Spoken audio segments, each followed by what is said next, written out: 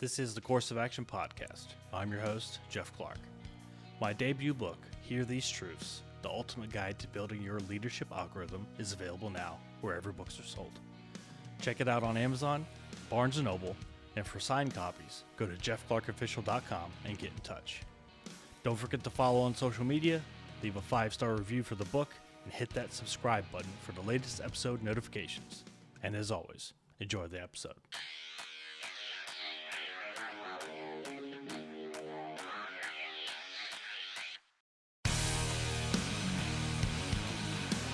All right, and we're live. I got Marty Strong, author, CEO, and retired Navy SEAL on the show today. Marty, welcome. Thanks, Jeff. Yeah. Hey, pretty awesome having a Navy SEAL on the show. I've never really sat down and talked to one, so this is a cool moment for me, but I want to say thank you. And I know you got some family members that are currently serving. We just talked off air about it a little bit. And my son's in the Air Force. I was in the Air Force, and I think it's really cool to see how deep a military connection kind of go down the rabbit hole. Yeah, my oldest son and my nephew. Yeah, that's both really Air Force. Cool. And at Hill Air Force Base too, right? Yeah, and then my brother was Navy, my father was Navy, my great uncle was Navy in World War II. So yeah, long lineage. That's cool. So let's talk about retired Navy SEAL officer. So when you retired from the SEAL teams, you went out into kind of corporate America. How did you went to like the financial and investment industry, right? correct. Yeah, I did half my 20 years as an enlisted SEAL and was an E7 when I went to Officers Candidate School. I had an undergraduate degree in business, which prerequisite to go to Officers Candidate School, and then later on got my master's in management before I retired. And I thought I wanted to manage money. First, I thought I wanted to be a lawyer, so I took the LSAT and was getting all set up for that just before I left the service. And somebody talked me out of that and talked me into financial services. So that's where I ended up for the first 7.5 years out of uniform. And then, so what was it like as a retired Navy SEAL who, you were obviously in the 90s, and then 9/11 hits in September of 2001. What was it like kind of seeing things change for you from kind of an outside perspective, watching, your guys, your team, your brotherhood kind of go into battle in a way where you maybe have never seen that before? Yeah, so I came in right as Vietnam had ended. So Vietnam was about 2 years done as far as U.S. involvement. SEALs were in there pretty much to the bitter end, but the SEAL Team 2, the command I first reported to, was about like 95 out of 105 were all Vietnam veterans, most of them multiple tour. And then we didn't have anything for a long time. We had Grenada and Panama and Desert Storm, some other things. I saw all my combat action in the invasion of Panama, and I stayed on for follow-on operations. And by the time I was an officer, so the the far and few between National Command Authority deciding to invade, not invade. SEALs were involved in things in Lebanon after the barracks bombing, and in a few other places around the world that nobody would have heard about, but we were going in, do what we had to do and get out. A lot of rescues, things like that. So when 9/11 happened, it was, a shock to everybody. But for me, I was sitting in an office at United Bank of Switzerland in Maryland and talking to one of the VPs about something, and he had a TV on with the sound off, and so he didn't see the first plane hit, but somebody came into the office and said, "Hey, a plane just hit the World Trade Towers." Well, everybody in the financial services industry, especially on the East Coast, for the most part, had either been in or out or knew people that were in and out of those trade towers, and that office was no exception. So we turned up the sound and we kept talking, and then the second plane hit. And there was another gentleman in there with the VP, and I just looked at both of them. I said, "We're at war." And they went, "What do you mean?" That was deliberate. This is an act of war. That was an attack on a symbol of the United States. Somebody just declared war on us, whether it's a terrorist attack or whether it's terrorists being used by a major adversary to start and disrupt us and mess us up. So from that point on, for about the next month, I couldn't sleep. I kept seeing in my mind what was going on back at the teams. I knew the drill. I'd been through it multiple times. Everybody getting recalled in, everybody getting into the biggest room in the building, getting the initial intel dump, the initial warning orders, the initial personal logistics to get your stuff ready, Hmm. not knowing if you were going to be tasked, where you might go if you were tasked, and everybody eyes glued to the TV set, waiting for some kind of an indication that would give a hint of where you might go or if you might go. And in the previous administrations, most of those types of events were short duration in and out, and but they weren't caused by something this dramatic. So I think, first off, I reached back and I tried to find out if I could get back in, but I have disability from a parachute accident, so I couldn't get back in. I had kids in high school and everything.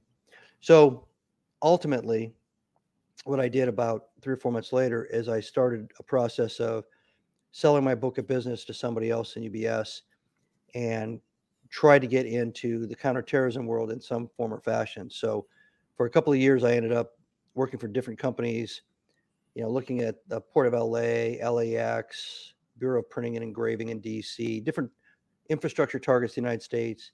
I ended up on the kind of threat profile team in Athens for the Athens Olympics in 2004, trying to figure out what the bad guys were going to do, when they were going to do it, anticipate those things ahead of time.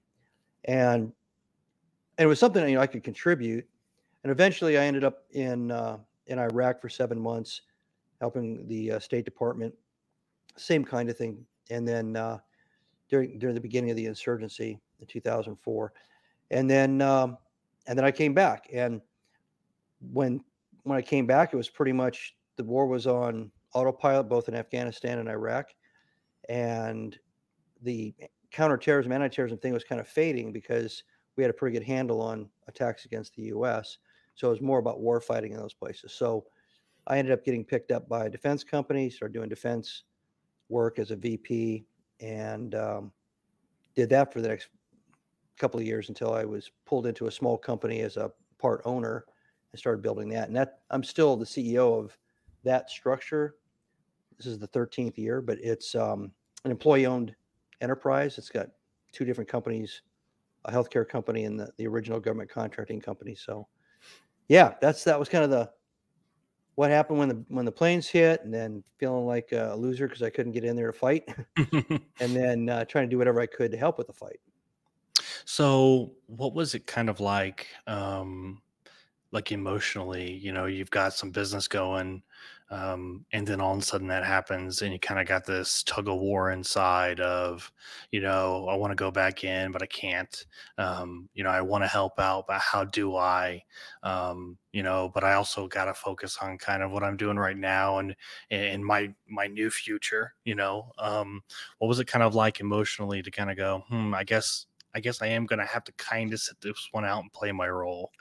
Well, I'd spent a couple of years struggling to build my book of business and my client base, making a lot less in the first couple of years than I made in the Navy by a long shot. It's all commissions and fees. There was no salaries involved. So if you didn't have clients and you didn't attract their money, you didn't invest it well, you Okay. didn't you didn't grow. So at this point, I've been doing this for 6.5 years essentially, and I had passed the struggle part, and I was successful, and I was making all the money I needed to make. But the weirdest thing is when I drove, it was about a 45-minute drive from the office that I was in when we were watching the attacks on TV to where I live, and I felt like what I was doing for a living wasn't worthy anymore.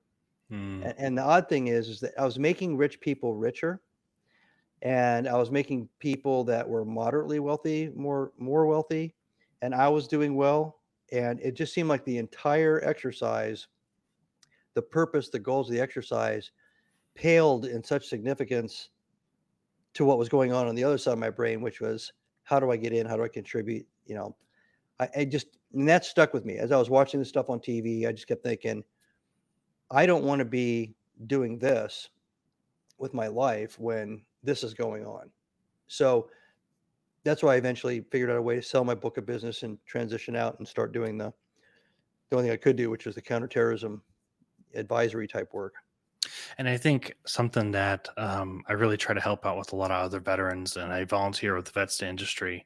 And I think something that is a big part of the transition is finding an identity and finding kind of that purpose. And I see a lot of veterans struggle with it because they go out and they get a job, they do the resume thing, and they get all the stuff correct, and they get a job and they get a 9 to 5, and then they ask themselves, "Am I doing something worth anything? Is this fulfilling?" And they struggle with that because it's not. Or they see their buddies still in, and they see their unit on TV, and then they just question themselves, like, was this the right choice? Yeah. um it's definitely difficult. And I could see the dilemma there with you. Of course, 20-year war, and the special operations community was a massive part of that, and I could see where that's a bit of a struggle. Sure. I mean, But I was fine with the decision to leave after 20. The op tempo was, ridiculous. It was you were gone 49 out of 52 weeks training, and then you took off for a 6 month deployment to pre-stage someplace. Then you came back and started the whole thing all over again. And all the training was all around the country. It wasn't at home. So, I had little kids, and I wanted to, have a little bit of an experience being a dad, being right. around them and everything. Yeah. So, I made peace with myself, and I was good. I basically had a good severing psychologically until that second plane hit, and then I instantly felt like, okay, I got to figure out Yeah. how to get back It's go time. in the harness. I got to figure out a way to do it. And I talked to all kinds of guys. That I just had a little mini reunion with some of the guys that served with me a couple of days ago. And when you sit down and talk to each other and you haven't seen each other for 10, 15, 20 years, a minute or two later, you realize it's like you never were apart. I mean, you're picking up each other's sentences, you're laughing at the same jokes, everybody remembers all the stories. And that's a big part of what veterans reminisce about, and or they don't, and they miss it. And then all of a sudden they're back in that environment for even a short period of time.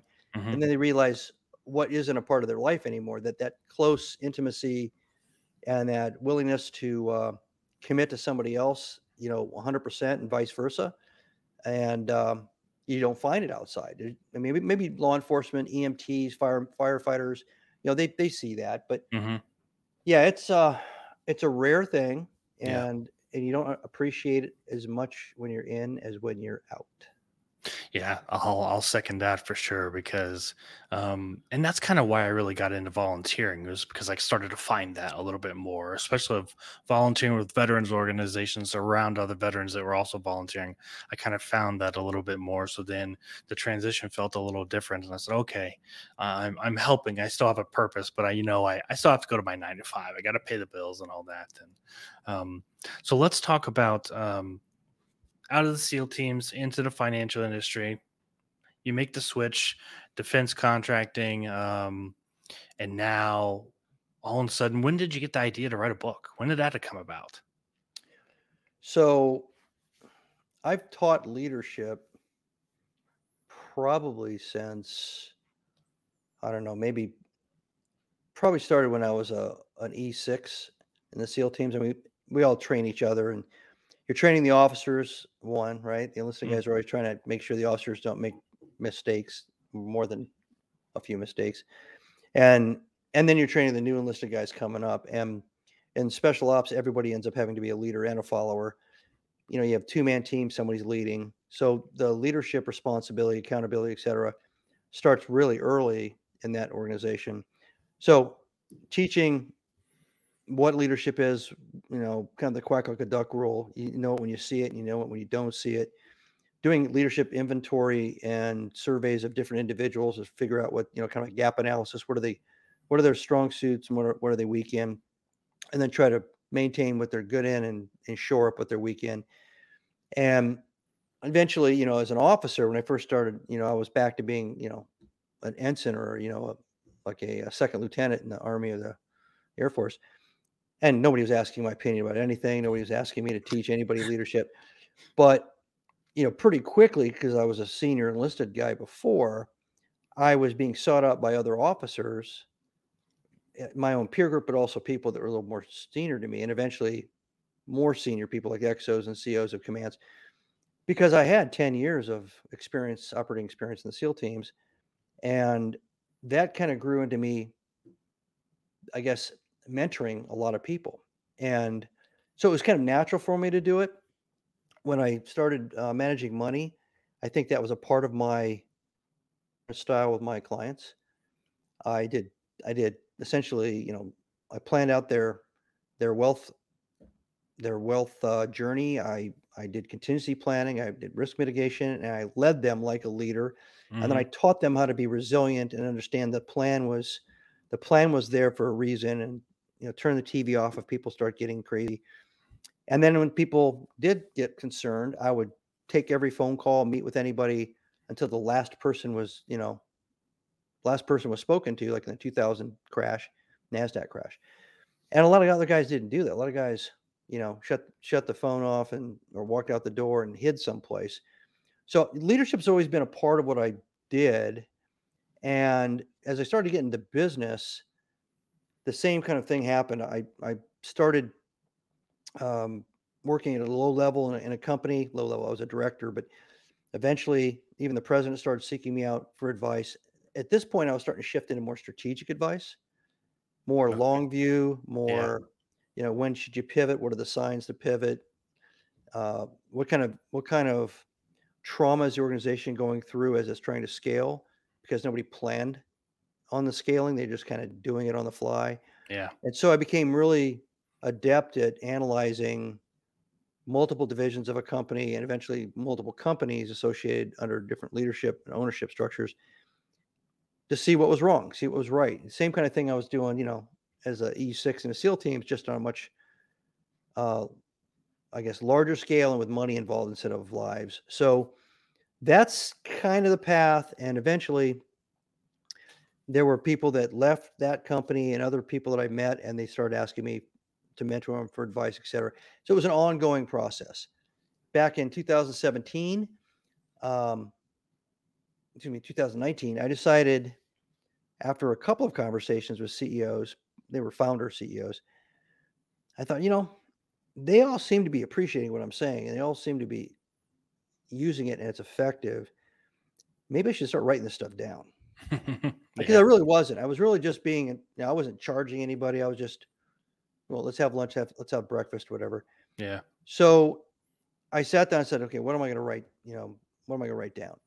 Then I started thinking, well, why don't I do more than just write it down? What's the purpose of that? So codifying your own kind of mental approach and your intellectual approach, your emotional approach to business and leading and strategy and all that, it's a lot more daunting task than I thought it was going to be. Because what you're really doing is you're trying to say to you what you are all about, which is an odd thing. And I mean, other people could say, oh, thanks for this, you're really good at that, whatever. But when you sit down and really think about it, the first question that pops in your mind is, who's going to read this thing? Who's Hmm. going to listen to me? And after you take a deep breath and say, okay, I'm gonna put this on down on paper anyway.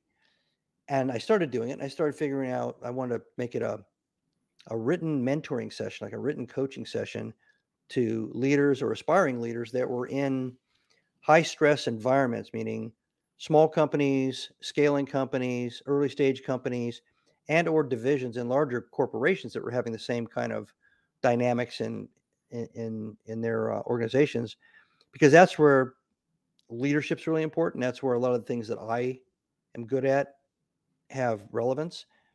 And I chunked the thing out in kind of the order I wanted to introduce and make it build on, one chapter after the other.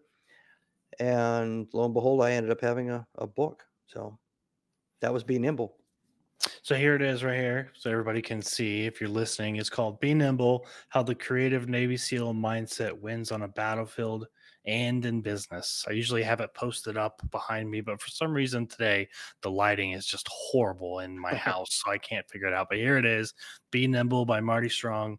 So, how did you kind of mesh the lessons from the SEAL teams into something, um, a word like nimble into kind of a leadership book? Because um, it's easy for like a guy like me. I understand the military lingo, but how did you go?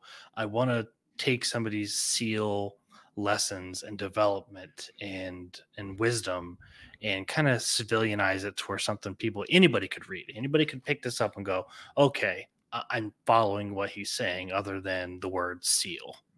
So oddly enough, I'd been out of the teams long enough that I didn't start writing it thinking about anything being derived from my time in the Navy. But as I started putting, the words down, I started looking, okay, what are the origins of these thoughts? What are the origins of these behaviors of mine that I'm basically telling the reader they should emulate? And there were some that were clearly my character, my approach to leadership, my approach to talent management, all those things, problem solving, solution design, etc., stress management, and even strategic thinking. A lot of them, I realized, the roots were back in the SEAL teams. That's where I learned how to do a lot of that, and then I'd been applying those things because you don't dump that when you get out of uniform. I'd been applying those things incrementally as I got more and more involved in businesses because in the beginning I didn't really have that many situations where I had to apply all of it. Hmm. But eventually, within about say 8 or 9 years of being out of the Navy, I was being asked to write business strategies. I was being asked to come up with a plan to deal with like a merger or a big expansion of services, or and the chaos and the crazy that's associated with that, and then all the fear of the change and all the dynamics. And I thought, okay, this is easy. It's just wading through a bunch of crazy, and that's part of the SEAL teams too. So that's where I started clicking with the subtitle that there is a SEAL origin to not all, but a lot of the things that I write about in the book. And I think people are looking for something like that.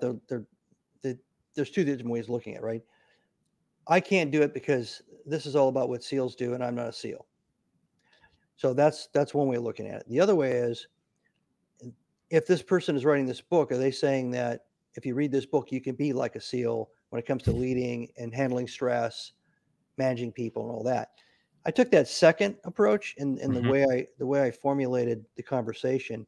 I dropped in stories to make a point that was already made with maybe a business case and some learning tips and tools, and then I would throw in a SEAL story to kind of show where it was relevant, and it makes it a little entertaining. It's not a dry book. And I did that and punctuated the whole book with those kinds of things. Same thing with Be Visionary, the second book, because I think you can show. I mean, I love metaphors and analogies, and I think between telling somebody this is the problem we're going to address. Here are the tools and tips and ways you can address the problem. Here's an example in business where this has been addressed. Say in my experience, here's an example where the same thing's been addressed when I was a SEAL. That's kind of the pattern through the whole book.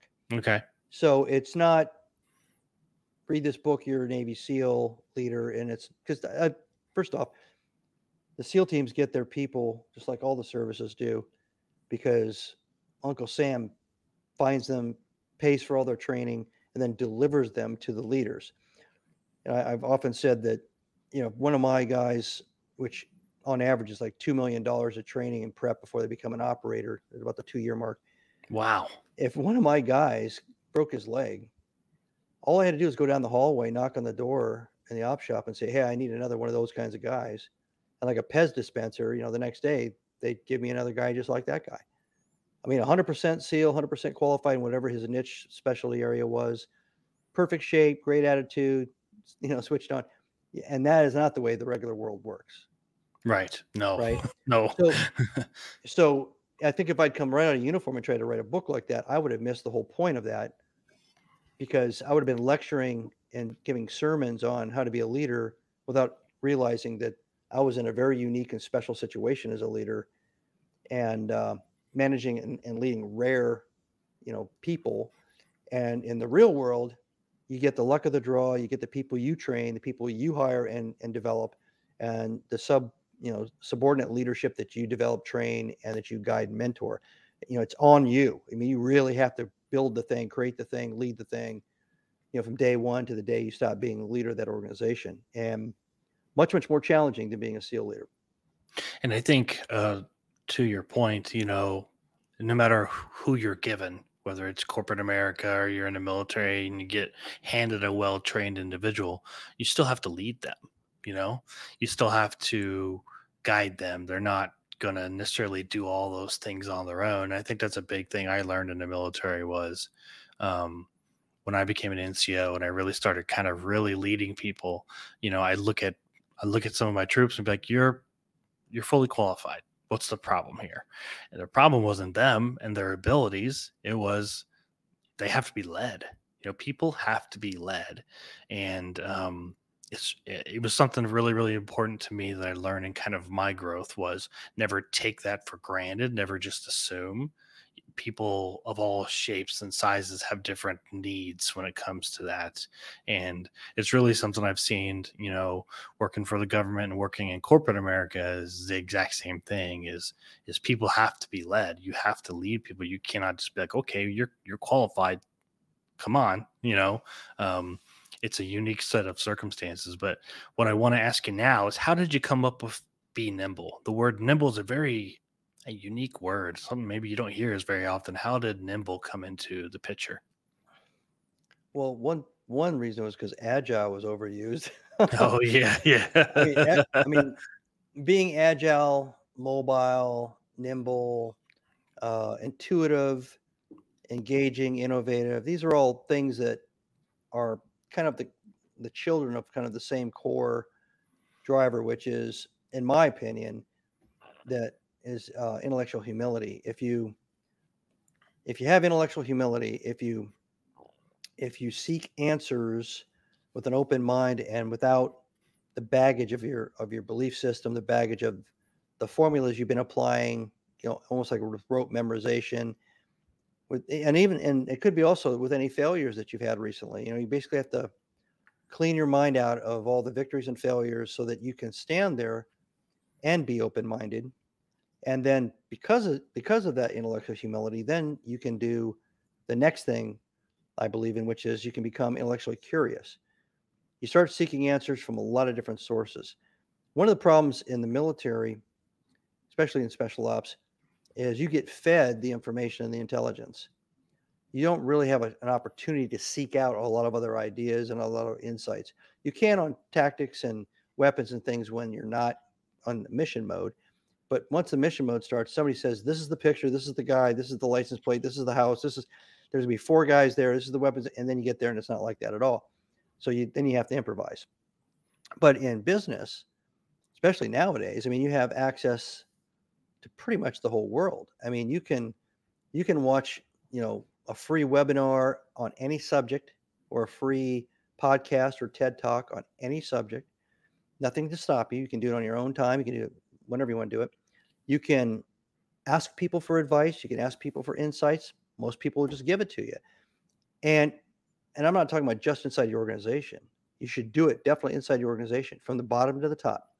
You ask the truck driver at the loading dock what they think. You ask, the front desk receptionist what they think. You go around, you ask everybody, what do you think? What do you think's going on here? What would you like to see here?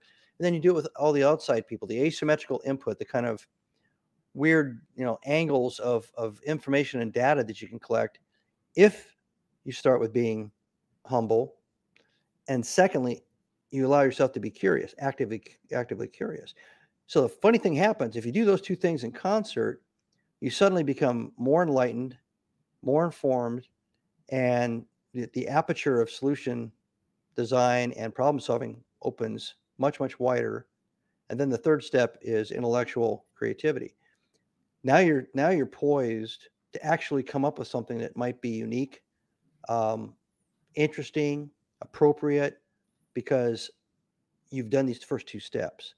If you try to jump right to creative and you're just bringing the football play from the last two times you've had to do something, you're basically applying a tunnel vision approach intellectually, to a problem because you've already classified the problem, you put it into a category, you decided how it's going to be solved, and you're just using what you think you know will work the third or fourth time in a row.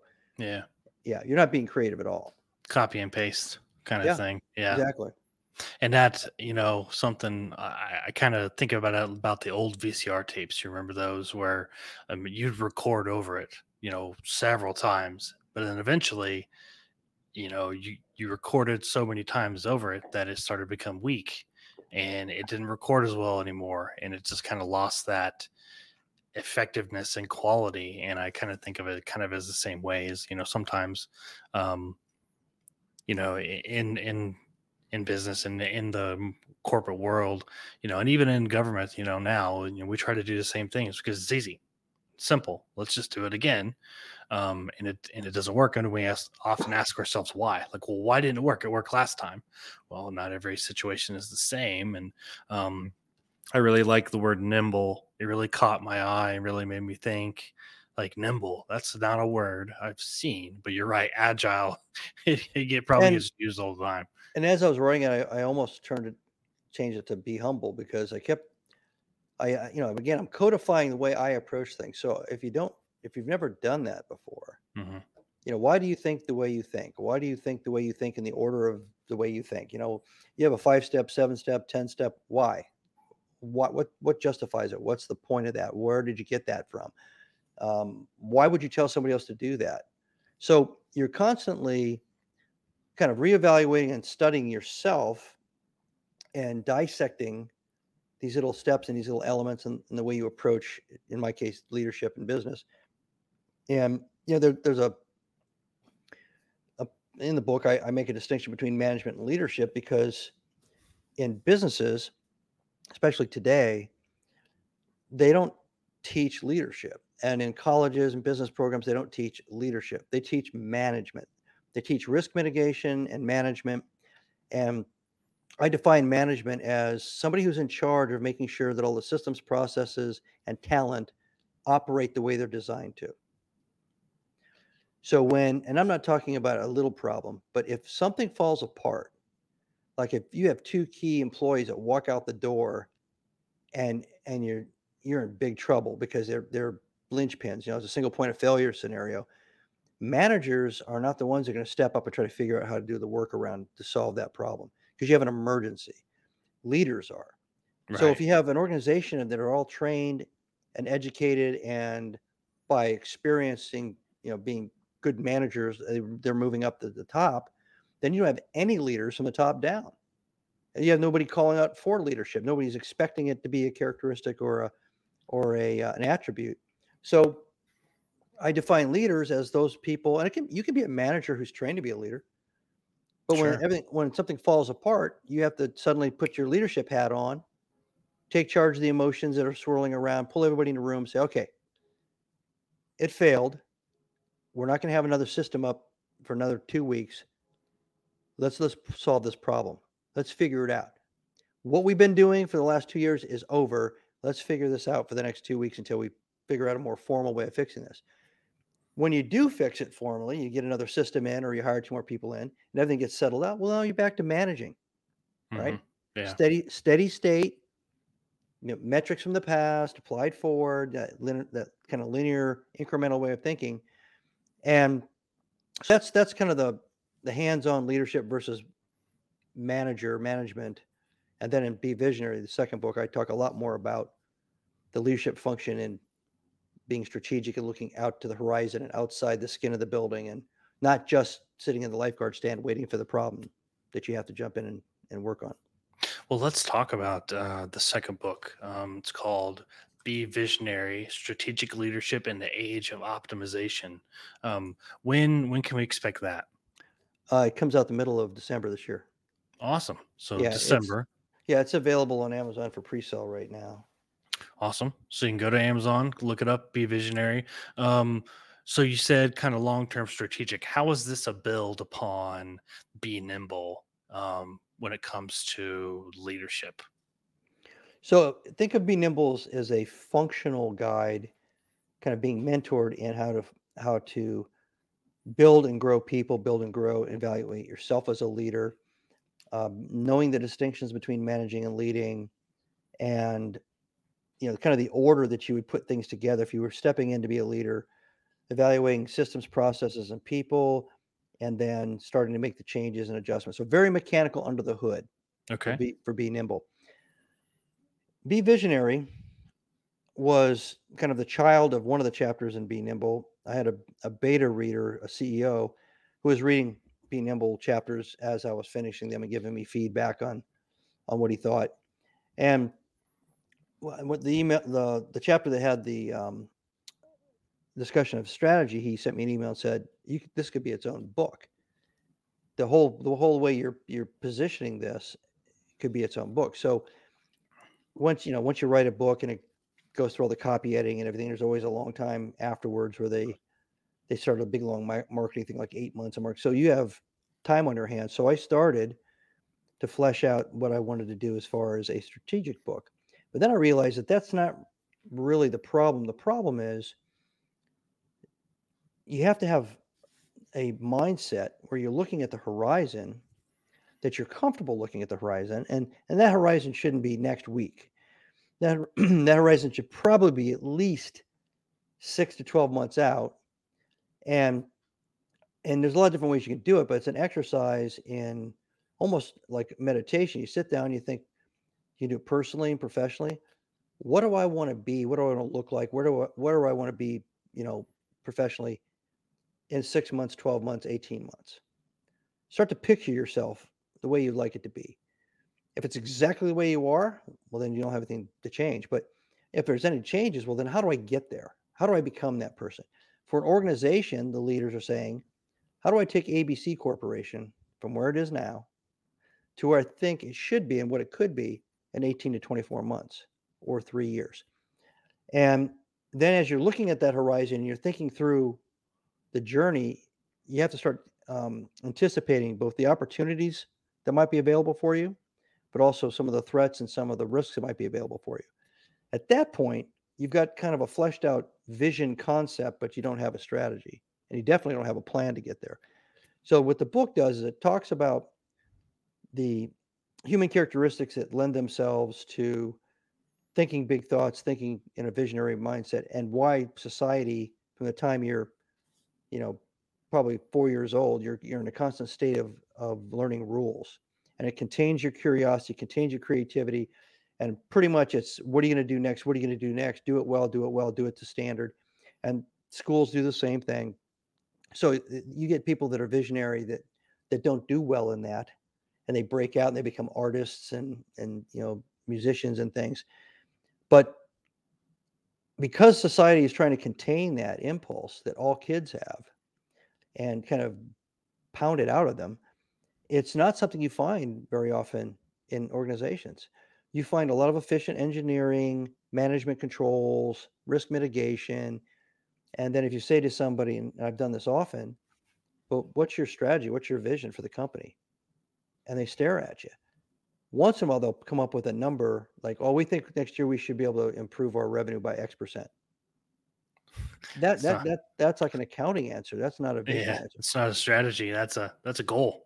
So it starts with a little bit of introspection at the level of the individual in the beginning of the book, and then it goes into the role of a leader in being visionary and taking the time to think those thoughts, and then it goes into the mechanics of putting it all together, from taking the visionary concept, turning it into a strategy outline, and then creating an operational plan, basically a campaign plan to execute the milestones on the way to that strategy goal, and talks a little bit about how to do pitch sessions inside of a company to the resource managers, the people that have to say yes or no, um, how to use the different kinds of people you're going to run into in an organization. If you find people that are open minded and creative, I call them the dream team in the book.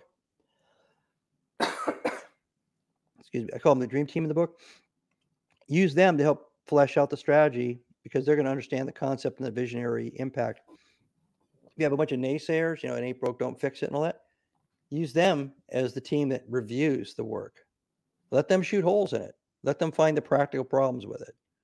So I explain all that in the book, and I think I end up with kind of an upbeat thing that, you know, as long as you keep looking at the horizon, keep thinking big thoughts, and thinking in this way, one, you'll never be surprised, or you shouldn't be surprised by the risks and the threats out there. And two, those opportunities are out there for you as a person, as a professional, and as a leader of a company. Once you start to see them, you know when to jump through that door. So let me ask you this one last kind of question before we wrap up. Um, in your experience, how well prepared was corporate America strategy wise for the pandemic? I don't think, I mean, the way businesses are run, at least in the last 15 years, 20 years, I think very few companies or corporations were prepared for anything. It didn't have to be a pandemic. I don't think they were prepared for what was happening slowly and inevitably, which was this whole cloud-based, universe and the remote work, remote interaction, like we're doing right now. Yeah. That was coming. That was starting to impact some industries. The pandemic just accelerated it. The technology was there. It wasn't like we had the pandemic and we waited a year for people to invent Zoom, Right. It was you already know? there. Yeah. Um, so that was coming already, and companies weren't prepared for that. They would have been dragged kicking and screaming into letting their people live in another state and still work, quote unquote, through a remote process. So the fact that the pandemic hit caused everybody to usually in black swan events, you have three different reactions. You go into denial and you hope it's all going to go away. That's your battle plan. Those companies, those organizations, doesn't matter what the black swan event is, they always fail, fade, and end up being acquired and at a lower value at some point by the other two groups. The second group goes into denial for a short period of time, snaps out of it, and realizes they have to figure out how to reinvent themselves because the world's not going to be the same. And the third group actually starts that way from the beginning. They basically, on day one, they're like, okay, the plane's crashed. Can't stay here. Let's grab everything we can carry that's useful from the plane. Let's start heading towards civilization. They don't sit there and, well, maybe somebody will find us someday. They go right to it. And Hmm. they're the ones that usually end up inheriting a lot of the market share of the Yeah. first group Right. because you can't sit and hope that those things will go away and still succeed. So if you think of it in a smaller scale rather than a pandemic, it's the same kind of experience if your competitor, does a leapfrog over your capabilities for your product or services, you know about it and you ignore it. You convince yourself, oh, ours is higher quality. Oh, all our customers are more loyal. And then they clean your clock and suddenly you're in trouble, 18 months later. I mean, big trouble. It doesn't have to be a big splash like a pandemic or 9/11. It can be something that's more incremental or a surprise that came out of left field. But your competitor's been working on this for 2 years. Hmm. When they came out with it, you're 2 years behind and you're in denial that it's gonna have any positive effect. Your competitor's not gonna be able to really make any money. That happens in business all the time. So, I think the organization that was the least prepared was the United States government. Oh yeah. Oh yeah. I work for the government, and I can tell you, remote work and telework, that was a dirty word. That was a word that wasn't spoken. It was kind of thought of negatively. Um, it was a very underutilized concept. It was for very, very, very, very rare occasions. And so when it first happened and they were like, well, I mean, the president's saying only 2 weeks. Let's just send everybody home for 2 weeks, and you remote work. If computer works, great. If it doesn't, your orders were to go home and work. And it was just, it wasn't something I think they bought into that well. And then they eventually did. And I think almost 2 years later, my boss, who's a really high ranking civilian, said, I ate my words when it came to remote working. He's like, I'm 100% a believer now because we not only went home and teleworked, we made progress on things like we've never made progress before. So he was like, he could just see it on his face. He was like, we missed the bus on that one for sure. Well, 10 years from now, historians are gonna look back and they're gonna say, the fact that the United States government and all the state governments shut down, locked down the economy, locked kids and people in their homes, shut down education, flooded the United States with massive amounts of cash from the CARE Act and other things, which then led to a raging inflation that we hadn't seen since the 70s, and then supply chain problems, and maybe eventually a recession. So the whole course of events might be a 4-year, ailment Hmm. for the United States was self-inflicted. We didn't do that during the Spanish flu. We didn't do it through any of the other pandemics and endemics. So, I mean, if you think about it hypothetically, it's kind of like somebody says, "Hey, I think you stubbed your toe," and you go, "Oh, okay," and you go over and you pick up a pistol and shoot yourself in the head. I mean, the one's drastically unrelated to the other, Hmm. and whether it was fear, incompetence, lack of information, lack of insight on what would happen if you locked people up, I don't know, but yeah, I think that's 10 years from now, they'll look back and they'll say that the most disruptive thing of the pandemic wasn't the virus. It was the government's reaction to the virus, Hmm. which was unprecedented. We'd never done that as a country in prior academics and pandemics. It's true. So, which again, it's its own kind of strange black swan because if you look, and I have a board, and we were trying to figure out what was going to go on in 2020. Is this going to go on forever? And I went back and did all this research on all the other pandemics. And I'm like, I don't know what's going to happen because Yeah. the country never did this in the past. Right. If you were sick, you were quarantined. And, they worked on some kind of a vaccine or something until you were quarantined. Then they found it and they started getting people vaccinated. But they didn't, nobody called up Sears and Roebuck in, the 1940s or 50s and said, shut down, everybody shut down, Yeah. go home. And they didn't do that. So there was no precedent. There was nothing to compare it to. Yeah. So last big question. In just a few words, define leadership. I think leadership is having the clear sense of responsibility and accountability to take action when action is required, whether anybody else tells you to, or whether it's your job description or not. And if you are a leader, when those moments arise. Mm. Oh, that's good. So, Marty Strong, thank you so much for coming on. Of course, you can get his book, Be Nimble: How the Creative Navy SEAL Mindset Wins on a Battlefield and in Business right now. You can, of course, get Be Visionary, his new book. You can pre order it now, so go do that. And I'll let you have the final words. Drop your social media or website and tell them where they can find more about you.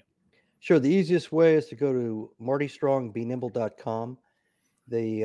Both the business books are there, my articles, my speaker page, all those things are all there. And there's links also to my novels. I've got 9 novels that I do as kind of a fun thing. So they're also on Amazon, and all the proceeds of my novels are donated to the SEAL Veterans Foundation, specifically to a program called MLAP, which works with PTSD and traumatic brain injury and things. So, and I've been doing that since 2017. That's awesome. So go pick up all the novels for sure. Pick up Be Nimble and then pre-order Be Visionary, and know that your money's going to a good cause for sure. And I thank you very much for coming on, and I appreciate your time. Thanks for having me, Jeff.